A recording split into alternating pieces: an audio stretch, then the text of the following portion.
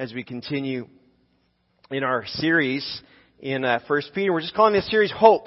Who doesn't need hope, right? Especially these days where we're just encountering things, whether it's in our own life or in the world, and it just seems like there's always something dramatic in the news, and it would be easy to feel hopeless, and we want to be people who have hope, and so that's what we're going to be talking about for the next several weeks. 1 Peter chapter 1, continuing from where we left off last week, starting at verse 14. And I know you were standing for a while. I'm going to invite you to stand again, as is our habit, for the reading of God's Word. 1 Peter chapter 1, picking it up at verse 14.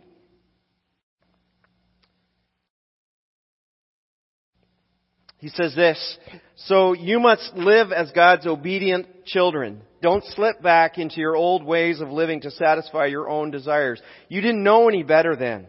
But now you must be holy in everything you do, just as God who chose you is holy. For the Scriptures say, you must be holy because I am holy." That's God speaking.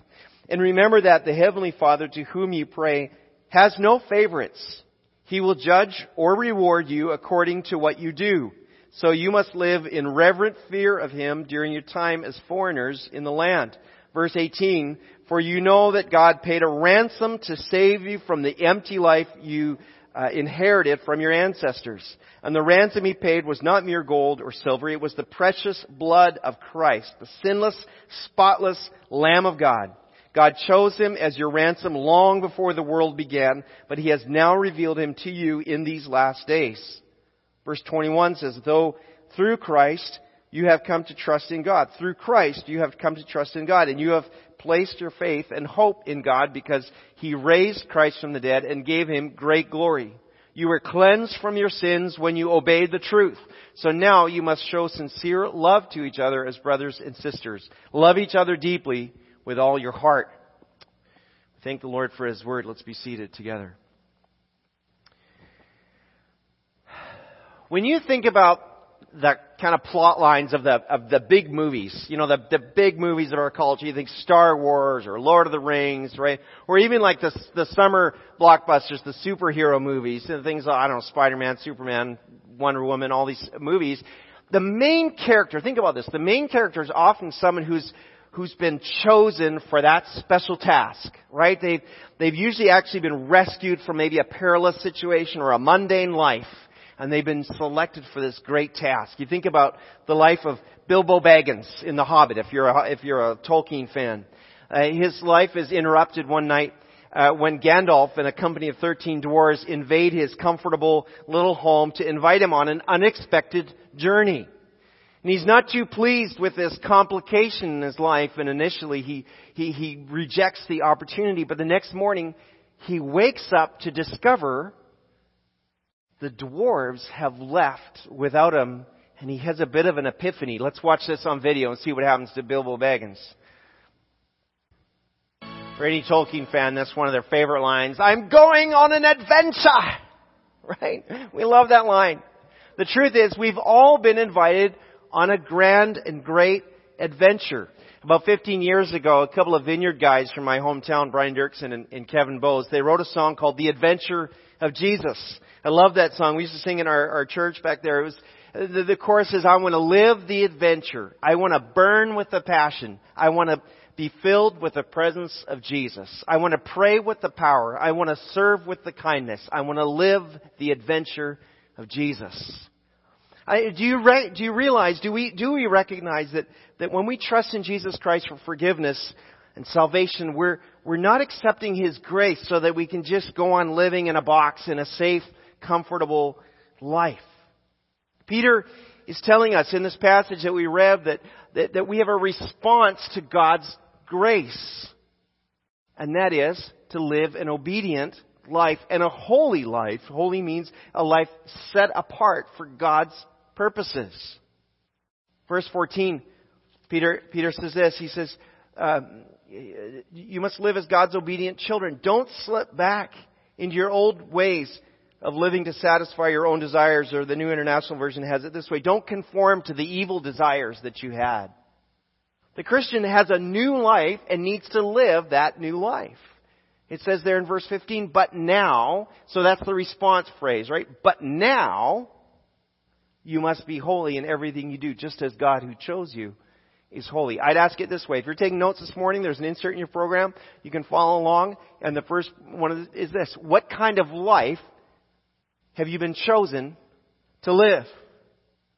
Right? We've established already in the last few weeks that you were chosen by God. So what kind of life have you been chosen to live?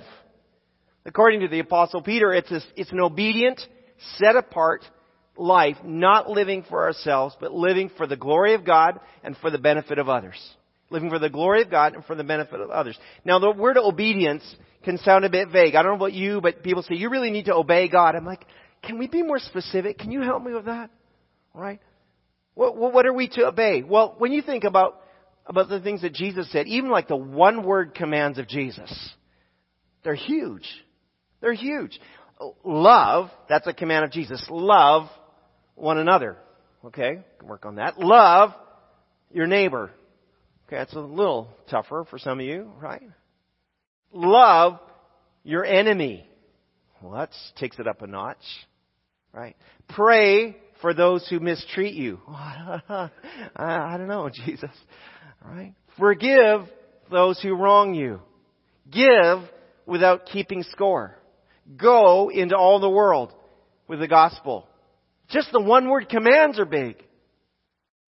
So again, what kind of life have you been chosen to live? Is it obedient or defiant? Is it supportive or rebellious? Is it generous or is it grudging? Is it peaceful or is it fearful? Is it serving or is it selfish? Is it loving or is it judging? What kind of life have you been called to live? Maybe you've heard this saying. This is, I think, a well-known saying. But all people die, but not all people truly live. What kind of life have you been chosen to live? It's a challenge. This whole passage, and this morning, it's an invitation, really, to live beyond the status quo. To live other than what everybody around you thinks is normal and happy with. Don't be satisfied with that. That comfort bubble feels good because, let's face it, we all love comfort, right? You love it. It feels good. We all want it. But we're invited to go beyond our comfort. What if we live the adventure of Jesus? What if we were to take a risk, leave your comfort zone, accept that maybe there are other ways of doing things than the ways we've always done them?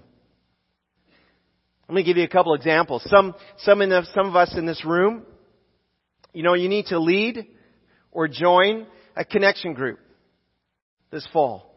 Even though you've always only done a Sunday class, which is good. It's one way of being discipled, but maybe it's time to try something where you sit in a circle instead of rows, and where you're going to connect meaningfully with God's people and with God in a safe environment. We'll have a variety of connection groups. Pastor Stephen will get you all set up with that, whether it's grief group or different kinds of kind of theme groups or groups where you can track along in Scripture with what we're doing here.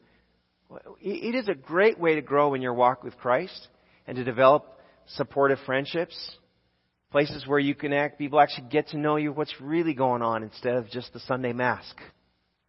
Why not give that a try? Or some of you, here's a good one. Some of you need to come to the Philippines with me next spring. We're working on a trip probably next March. And in spite of the cost and discomfort, you need to come with me and get some practice sharing your faith and leading people to Christ. Many of you know our dear friend Ron Koop, and you saw just a few months ago how impacted he was by that Philippines adventure. Some of you need to say, I'm going to go. I'm going to go. We'll figure it out. Don't look for reasons to say no. Look for reasons to say yes. It is easy. It's so easy to maintain the status quo, to live with the same old, to give our lives to the things that are okay but don't really matter all that much. It need not be hard to give your life to things that do matter. Do you know that? We always think, it's hard to give my life to things that matter. No, it doesn't need to be hard to do that. What kind of life have you been chosen to live? Peter Peter moves on in the passage then to remind us that really we're on a level playing field before God. He has no favorites. Did you know that on baseball diamonds, baseball fields, the pitcher's mound wasn't always raised up? There was a time when it was a level playing field, right? We're on a level playing field before God. And having been a Christian all your life, if that's your story, is no advantage to you over the newly saved person, because we're rewarded not on how long we've been saved, but on what we did with that salvation. I think I've got time to try a way to illustrate this. I need a volunteer. Anybody? Okay, Stuart. Your hand's up. I did not set him up for this. For once, that is true. I like your t-shirt this morning. Limited edition. There's only one of you. It's good. Now, there'll be a few others who wish they had volunteered for this. $20 bill. Okay? Now, imagine that I give you this $20 bill. Okay? This represents, for today, it's worth a lot more than that, but this represents God's salvation. It's a free gift of God's salvation. That is your 20. You don't have to give it back. It's yours to keep. Right? Bonus, right? Cool. Now, what you do with it is up to you. So, you could go to the Doghouse Grill and get French fries. You could save it. You could use it to buy some gas for your car. You could use it to invest in some way as part of it. You could use it to give to the church. What if you were just to take this and leave this here and go home today? Would that be a good thing to do with it? I wouldn't lose anything. You wouldn't lose anything. Well, it's true. Would you gain anything with it? How do you think I'd feel if you did that? Sweet, got my money back. No, it's not mine. It's yours. I can't take it back because I gave it to you. Be disappointed? I'd be disappointed. So take that. Find something worthwhile to do with it. It's yours. Take your dad out for lunch or something.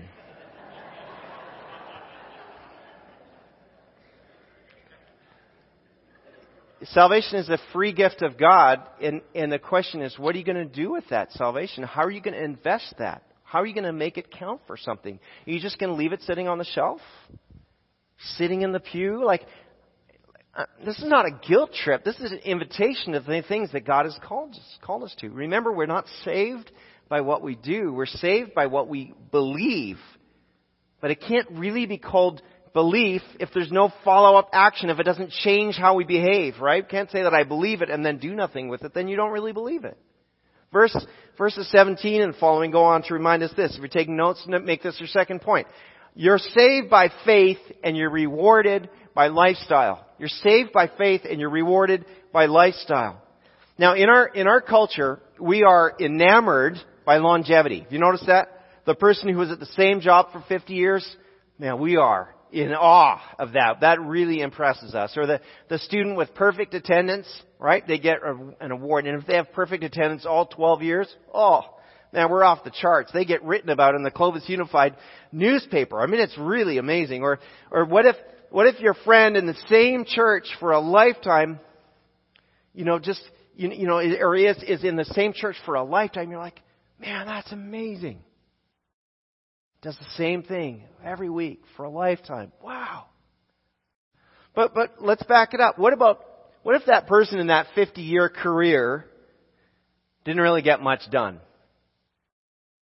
Now is that longevity so amazing? What if that student with perfect attendance got poor grades or was really an unpleasant student to other pupils or to teachers? Does that perfect attendance count for much now? Right? What if your friend in that same church for a lifetime never matured spiritually? Isn't that tragic?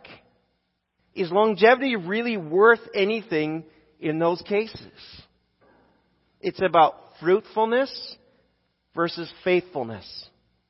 Fruitfulness and faithfulness. Now, of course, I want to be faithful.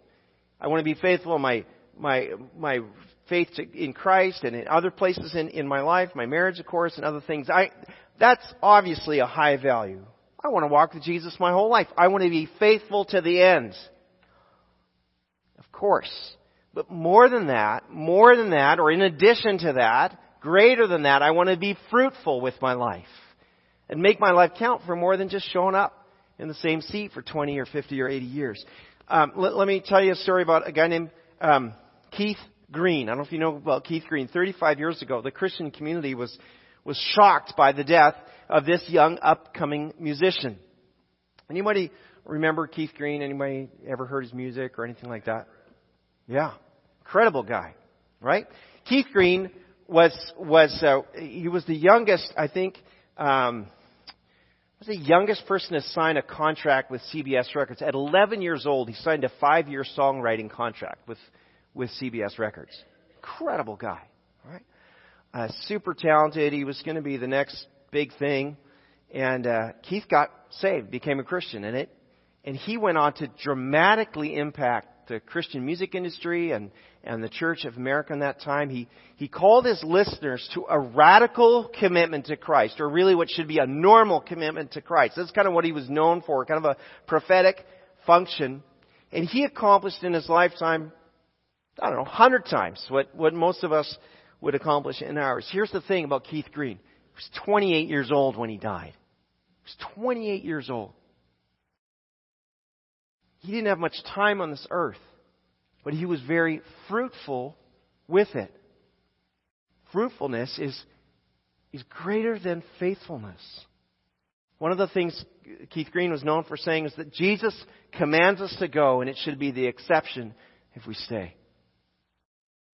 And in this passage here, in 1 Peter chapter 1, Peter's reinforcing that you're saved by your faith, not by your works. Verse 21 says, through Christ you've come to trust in God, and you've placed your faith and hope in God because He raised Christ from the dead and gave Him great glory.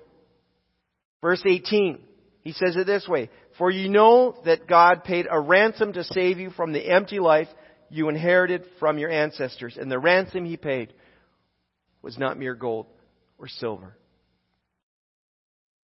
Yet, when Christ returns, okay, you're saved by your faith, but when Christ returns, you'll be judged on two things. Two things that you'll face at judgment. The judgment of salvation and the judgment of deeds. And if you... Okay, it'll be as kind of... Think about it in two questions. The salvation judgment question is Jesus asking, do I know you? Do I know you? In other words, have you trusted your life to Christ for salvation? Jesus says, those whom I know, those ones will inherit eternal life. It's a free gift. It's the $20 bill with no strings attached. Right? While those who have rejected Christ will be condemned. This is why we have this urgency of bringing the gospel to people, because those who have not heard, those who have not had the opportunity to grasp what it means to put faith in Christ are lost without Him. So that's the first thing. Do I know you is the first one. The deeds question will be, what have you done?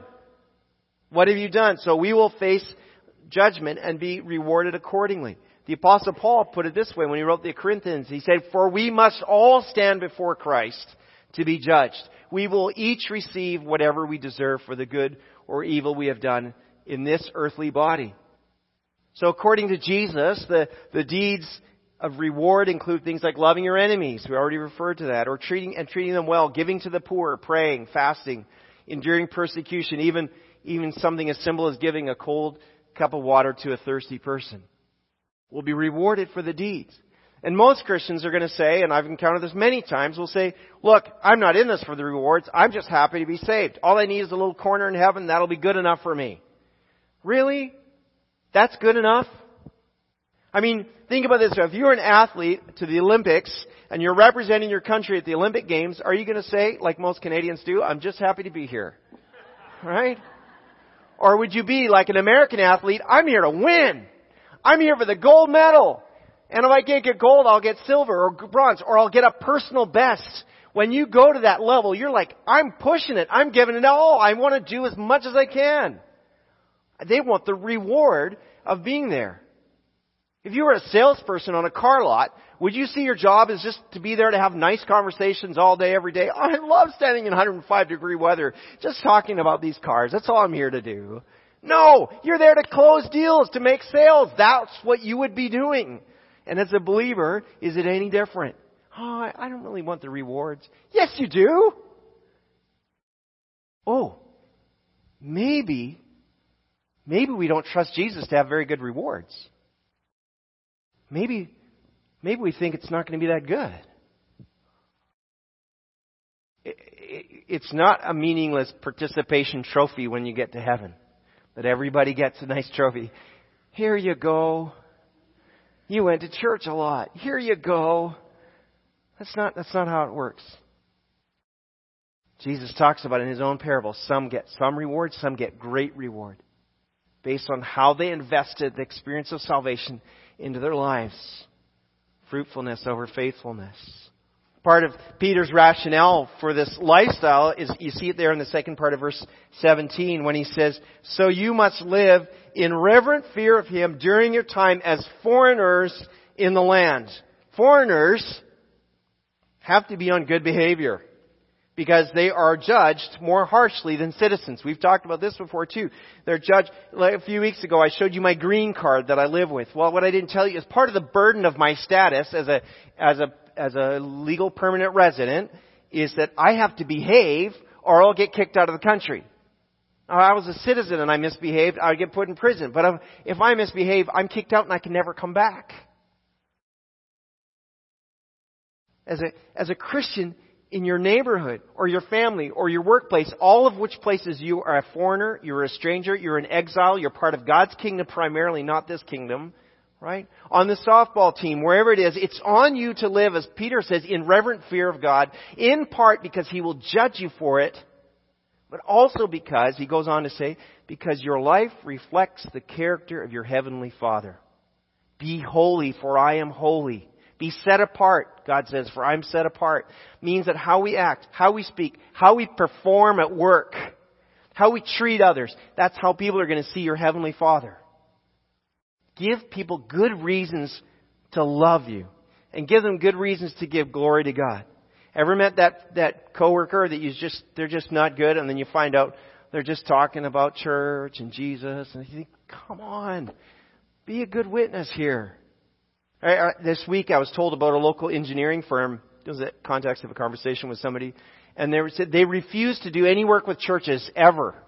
Because they've had enough bad experiences with Christians being dishonest and unreasonable and unkind and sort of demanding in their dealings. They said, that's it. We're not working with Christians. That should not be, friends.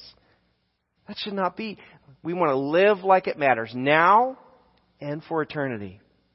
Because as we learned a few weeks ago, you were chosen by God, made holy by the Holy Spirit, cleansed by Jesus, and if we're really cleansed, we can expect to be changed to and live in response to that. Verse 22 makes this conclusion for us. If you see that there. I think we have that on screen. Why don't we read this one together? Ready? Go. You were cleansed from your sins when you obeyed the truth, so now you must show sincere love to each other as brothers and sisters. Love each other deeply with all your heart. Okay? You were cleansed from your sins when you obeyed the truth. How do you obey the truth? You obey by belief. Right? By putting your faith in Jesus, the Savior. Because the truth is that Jesus is God. That He was crucified for your sins. That He was raised from the dead for your eternal life. That He is the only way to salvation. That's the truth. And when you believe it, you're obeying the truth.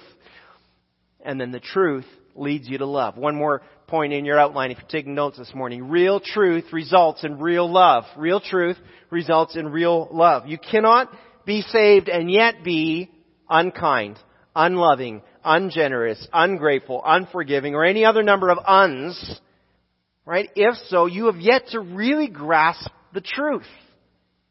It's because of your salvation that you must now love one another. To love from the heart, as it says, means you've allowed the Holy Spirit to work an internal change and not just a nice, superficial makeover. I would add this. Don't expect perfection from other people when you know you yourself are not perfect. You yourself are a sinner. So don't expect others to be sinless. To love others sincerely means you're going to make allowance for their faults and their failings, whether it's a parent, a spouse, a child, a coworker, a neighbor, a friend.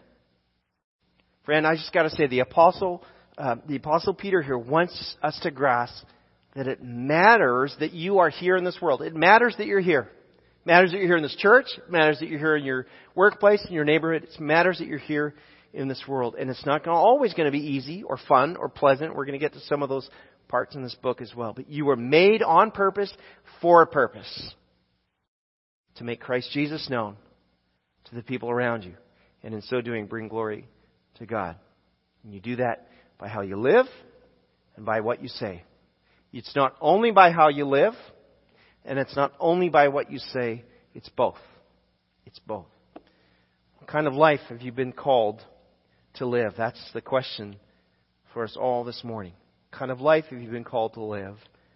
And are you living for the rewards God will give to those who are not simply faithful, but fruitful? Are you living for those rewards? Don't be afraid to say, I'm living for rewards. Jesus said you can store up treasure in heaven instead of on earth where it's going to get stolen or worn out or broken down or fail you in some way. You can restore it in heaven.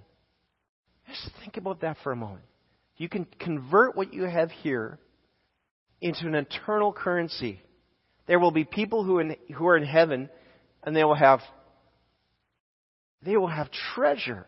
There will be some people, you're going to visit their mansion in heaven, and you're like, whoa, dude, this is nice. And the person will be like, I know, right? I had no idea. You don't be embarrassed to talk about that. I don't know if you saw that clip from, is it Derek Carr that just signed a contract with the Raiders? Largest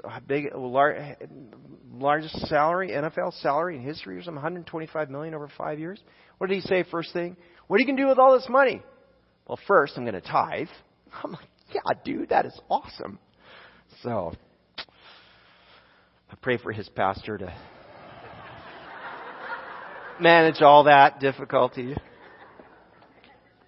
Church, isn't it good? Isn't it good? We are called to a great adventure. Let's pray together. Father, we want to follow you. We want to be faithful. God, we want to be fruitful. We want it to matter.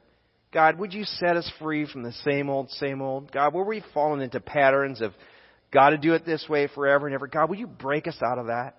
Lord, would you let us just do stuff we haven't done before, to leave behind stuff that we've always done, whether even the good things, Lord. God, would you equip us and remind us how to be excellent neighbors, excellent coworkers, excellent parents and grandparents and kids, Lord, all for your glory. Lord, we want it to live like it matters now and forever. It is such a privilege to follow you. Lord, it's incredible that you would have gone to all those lengths to grant us the inheritance of salvation for all who believe. We love you for that, God. We love you for that. But God, now we want to take that salvation and invest it in a meaningful way. We don't want to just leave it sitting on the table. God, we want to live like it matters. Churches, heads are bowed and eyes are closed. I just got to give you this opportunity. If you are not a follower of Jesus today, if you have never begun a relationship with God by putting your faith in Jesus Christ to forgive your sin and give you new life, or if you're not sure what that means and you want to know more, can I invite you right now to indicate to me that, yes, I want to give my life to Jesus today. As all the heads are bowed and eyes are closed, if you would just raise your hand and say, yeah, would you pray with me, Brian? Would you explain that to me afterwards? And I'd love to help you with that. Anybody like that today? And for the rest of us, we've got a challenge. We've got a call to go live like it matters this week. God, we thank you for your great love for us and your presence and your call in our lives. In Jesus' name, amen.